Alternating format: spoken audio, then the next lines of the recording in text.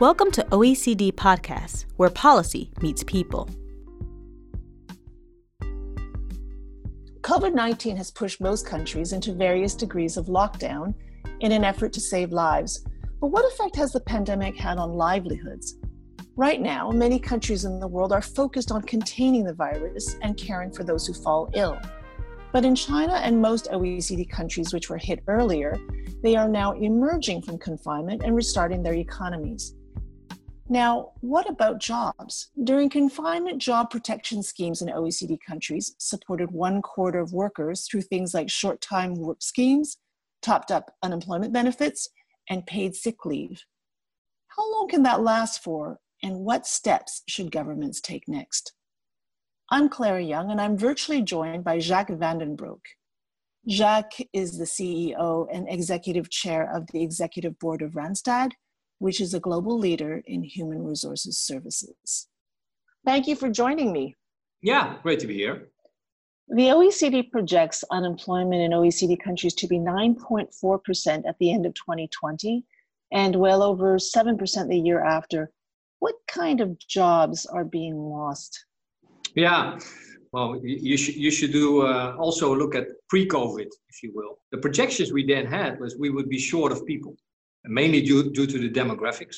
Yeah, that has changed. The jobs that were most at danger of disappearing were repetitive white-collar jobs.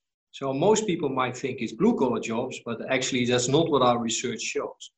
So it was very much with insurance company, government bodies, banks, repetitive white-collar jobs. At the moment, due to COVID, the most prevalent is the US. That's where you see where jobs are disappearing. And that is mostly bottom end of the labor market, retail, fast food, restaurants, those kind of jobs. In Europe, it's still, remains to be seen, of course, what is going to happen. If you look at sectors, however, then the sectors which are most hit by the crisis is airlines, automotive, events, leisure, hospitality. Less hit is call contact center type of jobs. Anything related to online, so mainly logistics, not related to automotive, but anything else. And then sort of the usual suspects, by the way, which is healthcare and education, which are structural, demanders of jobs. And that's where we will see a lot of people that are being needed. And lastly, technology. Technology at the high end, but also technology at the low end. Those jobs, that's not a sector in itself, but those jobs you could do from home. So we see in our business that those jobs are far less hit than more physical jobs that you need to perform on site. If I understand correctly, if we're looking at the jobs that are being shed, would it be correct in saying that because of the pandemic, we're seeing lots of job loss in services industry, entertainment, airline industry, which is rather new because of the pandemic. And we're also seeing a continuation perhaps of the job loss that predated the pandemic, which is in repetitive white-collar work, white-collar jobs? Yeah, well, you should make a distinction between several sectors. Right. So there are two sectors which I think need to reinvent itself. The first one being airlines and travel, because I do think that people, because of this, will, sort of reconsider their means of travel and the frequency of travel. But also automotive. And automotive, I think we should also take into account that certainly in Europe, when we went into this crisis, we were already, certainly our business was already in negative territory. Our German business and Germany as an economy, 1 in 8 jobs related to automotive, was already quite in decline. And there's a long list of things happening to automotive, right? Self-driving cars, electrical cars, car sharing, and that sort of thing. And certainly the German automotive sector was a bit late to this party. So they need to reinvent itself, and time will tell what that means for jobs. Other industries will bounce back. Might take a while. So events, leisure, restaurants. I think at the end of the day, you should really, ideally have a vaccine and for this to fully rebound. But I don't think this sector needs to long-term reinvent itself. It's just a part of people recreating and that sort of thing. But it's quite clear that we have already moved from a health crisis into an economic one. Now, we've been talking about jobs, but what kinds of people are losing jobs? Women are particularly hard hit. What about other parts of the population that we should be paying attention to? Yeah, I don't think you should particularly look at a specific target group, so to say. You should look at the jobs that people are having. Okay. As always, certainly in Europe, there's a long debate about fixed jobs and job security. But at the end of the day, we don't believe in that. There's only one security, and that is your employability. We think that, yeah, jobs might disappear, but you need to look at your potential, your employability as a person. So let's say airlines. There's a lot of technicians in airlines. They'll easily find something else. If you look at the digital shifts, I always say, if you want to have a secure education, you either work with your hands, with your head, or with your personality. Because those typically human traits will take a long time for artificial intelligence to sort of take the job, as opposed to the white-collar repetitive one. Of course, if you are now working in an airline, in an administrative job, you should seriously think about reskilling and fast. Right. When you talk about, for example, work involving your personality, so we're hearing a lot about empathy, but then we're seeing such a sudden shift towards remote working. The two seem to clash. Do you know about technologies that are being developed that can help with the conveying of empathy and personality and emotion over distance when you're not face to face? Yeah, well, fortunately, it's not technology. It's us as people that need to adjust to the new normal. So in the old world, you started with a phone or an email, you did a follow-up, you would then go to the client physically on his premises. So that would take you like 2 hours, depending on where you are. In this world, like we're doing now, you can easily replace that by 4 times the amount of calls. But it is a new technique. Also for myself, I've had many people that I met for the first time, including you. But I think, you can connect. You can connect like this, which I think makes the world smaller. And I think there's a lot of opportunities there. In my introduction, I mentioned about the job protection schemes that governments quickly put together during confinement. Just to follow up on that, do you think that there's a bit of a false sense of security right now because of these schemes? What's happening below the surface in the labor market? Because soon we will be coming out of that, and countries are doing it at different speeds. True, that's a good question. I think, first of all, most governments have reacted really well. So I've been for a long time in this business, and I also lived through the 2009 financial crisis, and there was no government support. So as a company, we really had to refer to firing people fairly quickly. That's not the case now. But in a way, the only thing that a government support scheme does for you as an individual employee is give you time to reflect on your future. So just as an example, we in this country, we've had around 10,000 people, temps, being supported by the government. And we reached out to them individually to see how they were doing, if they found something else, if they were confident that they would remain or they would get back to the same job, or that they were not so confident and that a reskilling or a job change was required. Out of those a little under 10,000, 5,000 people said, well, I'll wait and see.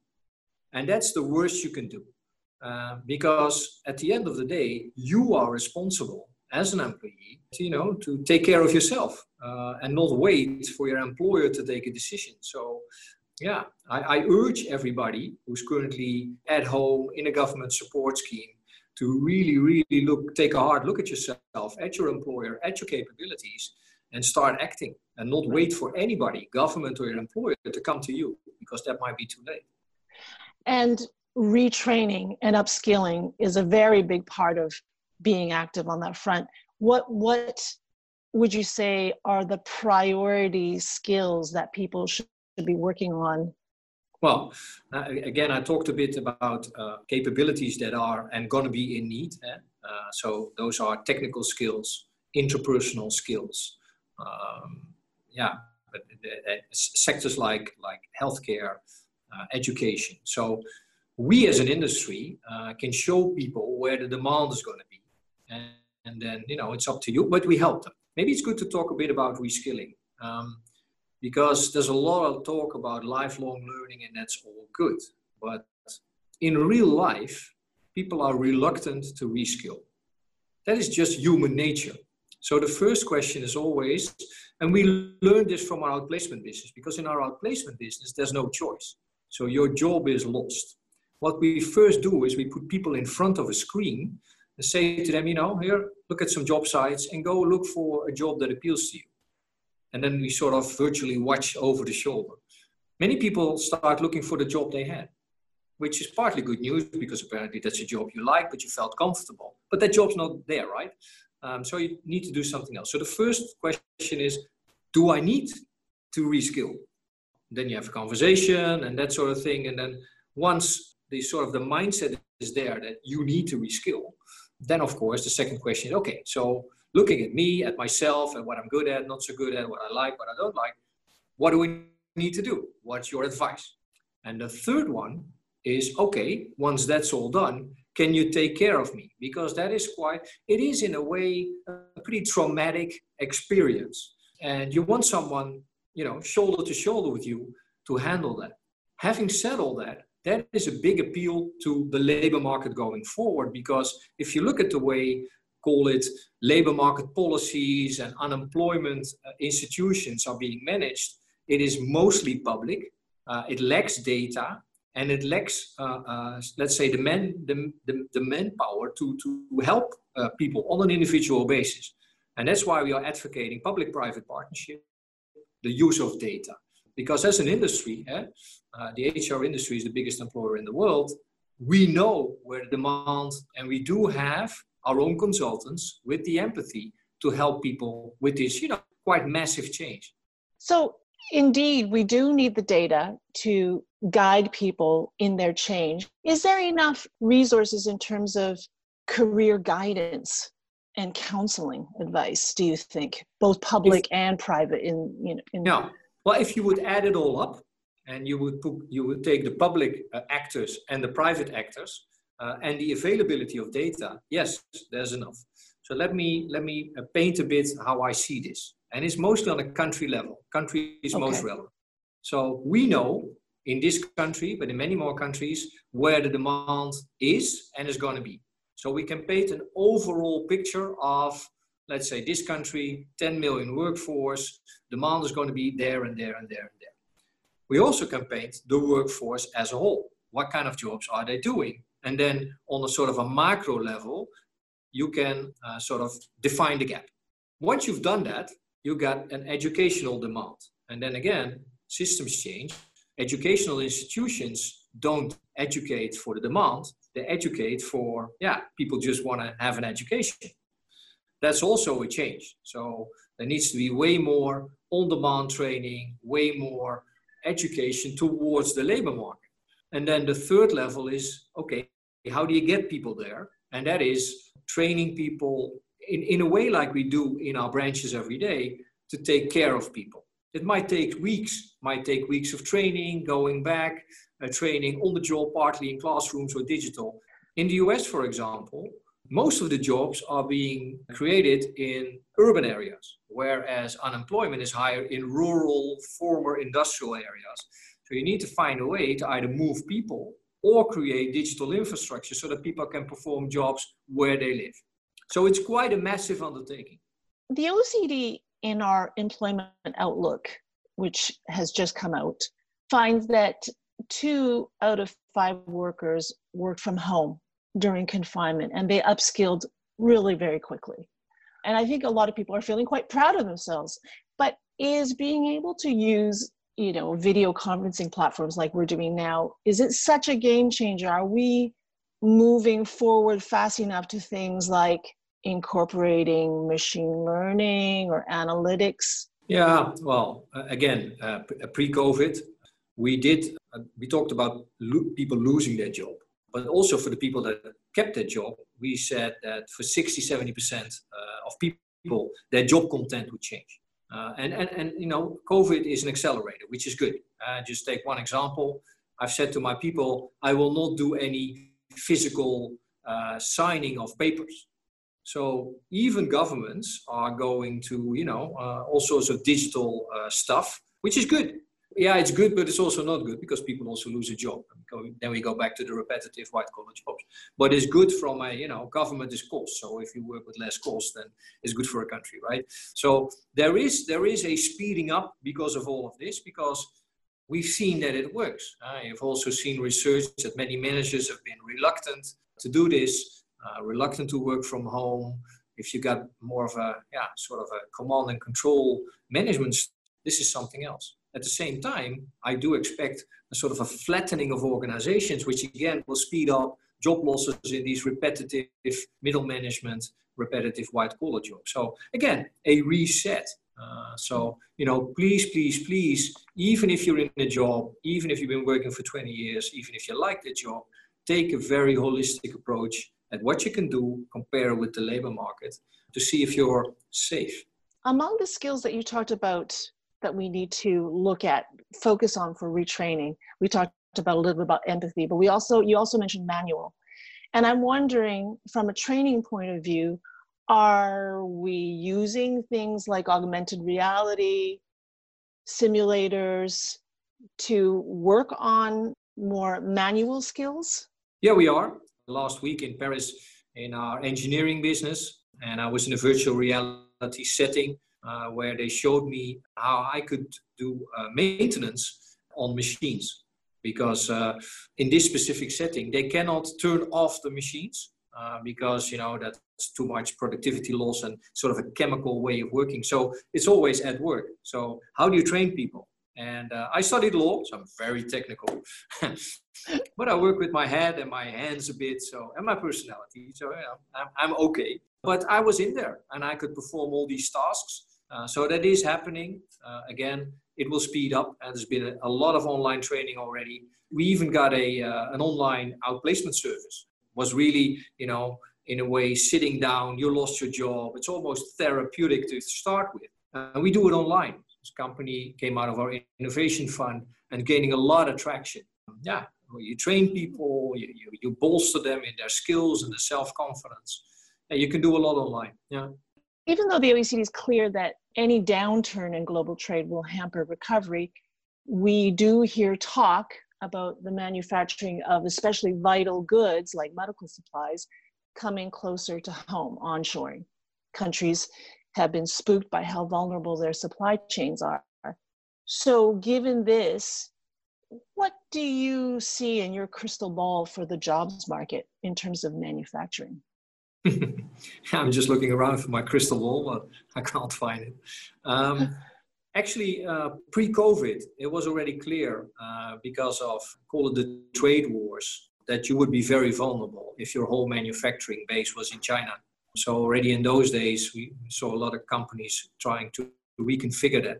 So that's important. Also because of wages. So certainly in the south, east of China, wages going up. So, you know, we already saw a bit of a move towards Southeast Asia. So that's happening. What's also happening is that because of everything we now discussed, wage arbitration becomes less of an issue. Because in services, you can do things quicker. It's not so much the cost of an employee. So let me take the example of contact centers. So if you looked at a contact center, of which there are many in the Philippines and in India and that sort of countries, because of wage arbitration, honestly speaking, and you saw hundreds of people doing a relatively small one-dimensional task. If you look at a contact center today, it's not a call center anymore. A lot has been done through virtual and AI and that sort of thing by the consumer themselves before they enter into physical contact, let's say, with a worker. So therefore, these contact centers, way less people, more complicated tasks, and therefore productivity also in sort of produced value goes up, and wage arbitration is less of an issue. So yeah, I would see a lot of those movements, which, for example, for a country like Europe would mean that we need to be proactive in immigration.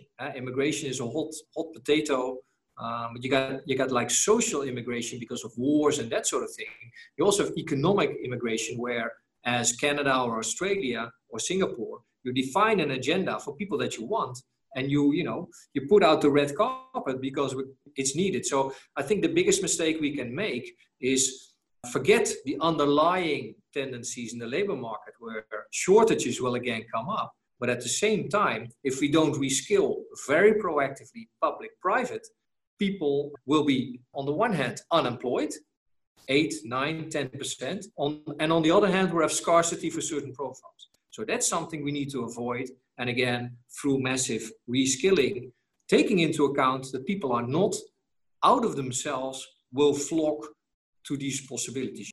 Randstad is a part of the Safely Back to Work Coalition. And we are starting to talk about going back to the workplace, for some people anyway. In the OECD's most recent employment outlook, it's reported that half of all jobs involve people regularly interacting with each other. And we also know that besides these face-to-face interactions, there have been places like meat packing plants that have been hotspots for COVID-19 outbreaks. Yep. What are the most important back to work safety guidelines that you would emphasize? Yeah, now what is quite specific about the meat industry in this case is that you need to, in a way, enlarge the health and safety protocol all the way to where people live. There is, a shortage of places to live. So these people live in relatively small apartments. Then they go with a van with a lot of people, and then they go to work. So those are three different areas, and all three need to be taken into account.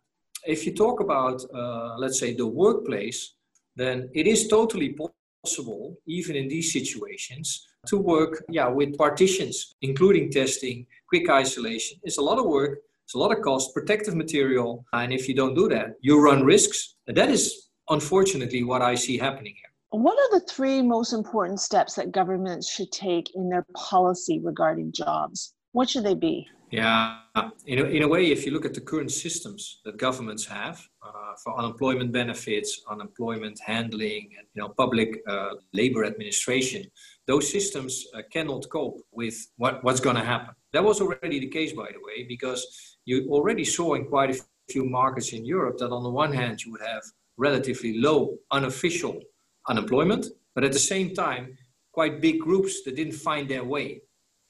Pretty much what I said earlier, don't get me wrong here, but public employment is very much related to an administrative way of working. And that, I'm not blaming anybody, but it's not the use of data. So our company has like 200 million people in our database. And we think through technology over time, we can stay in contact with them. You can map all those qualities that these people have. So we need to combine. There's public labor market data, private labor market data. There's people that are currently at work with their capabilities. People are not at work. So you need to create this massive data infrastructure. And then, the good news is you asked me this. There's enough people also in public employment agency compared with us and the data that we can make this happen. But it's a total revamp. So that's one. Good news Could again. I just stop you right there? Could I ask you just to clarify, when you say we can look at the public unemployment figures, but you're saying, but it doesn't take into account a large number of people who have lost their way. What do you mean by that? There's a lot of people that wanted to get in the labor market or wanted to work more, but they can't find their way, so to say. Okay. So you need to proactively, take them by the hand, right. so to say. So that's the first one. The second one is to take a sort of a longer term approach together with educational institutions, which again is public-private, to define the horizon for a country. First of all, the people you got, the jobs you need, the capabilities you need. Can we do this through massive reskilling programs? And or, funny enough, do we also need immigration on top of that? Because that was the case, and unfortunately, I think that will still be the case going forward. The third one is probably that I hope, on the one hand, that many governments will create investment agendas. on infrastructure, on digital infrastructure, on green. That's good news. But the bad news is these people are not available. Well, they are quantitatively, but they're not qualitatively. So if you define such a program, then by all means, make it together with us. I think we're happy to work as an HR industry to support a big chapter to capabilities and necessity and capabilities. So that will help. If you don't do that, again, massive unemployment, massive demand, and they don't meet. Right. So first point, merging public and private data about the workforce. Second point, knowing how to target education and retraining. And third point, investment. Yeah. Sounds good. Well, thank you for speaking to me, Jacques. My pleasure. And thanks for listening to OECD Podcasts. I'm Clara Young. To find out more about what we've been talking about, have a look at the OECD's latest Employment Outlook.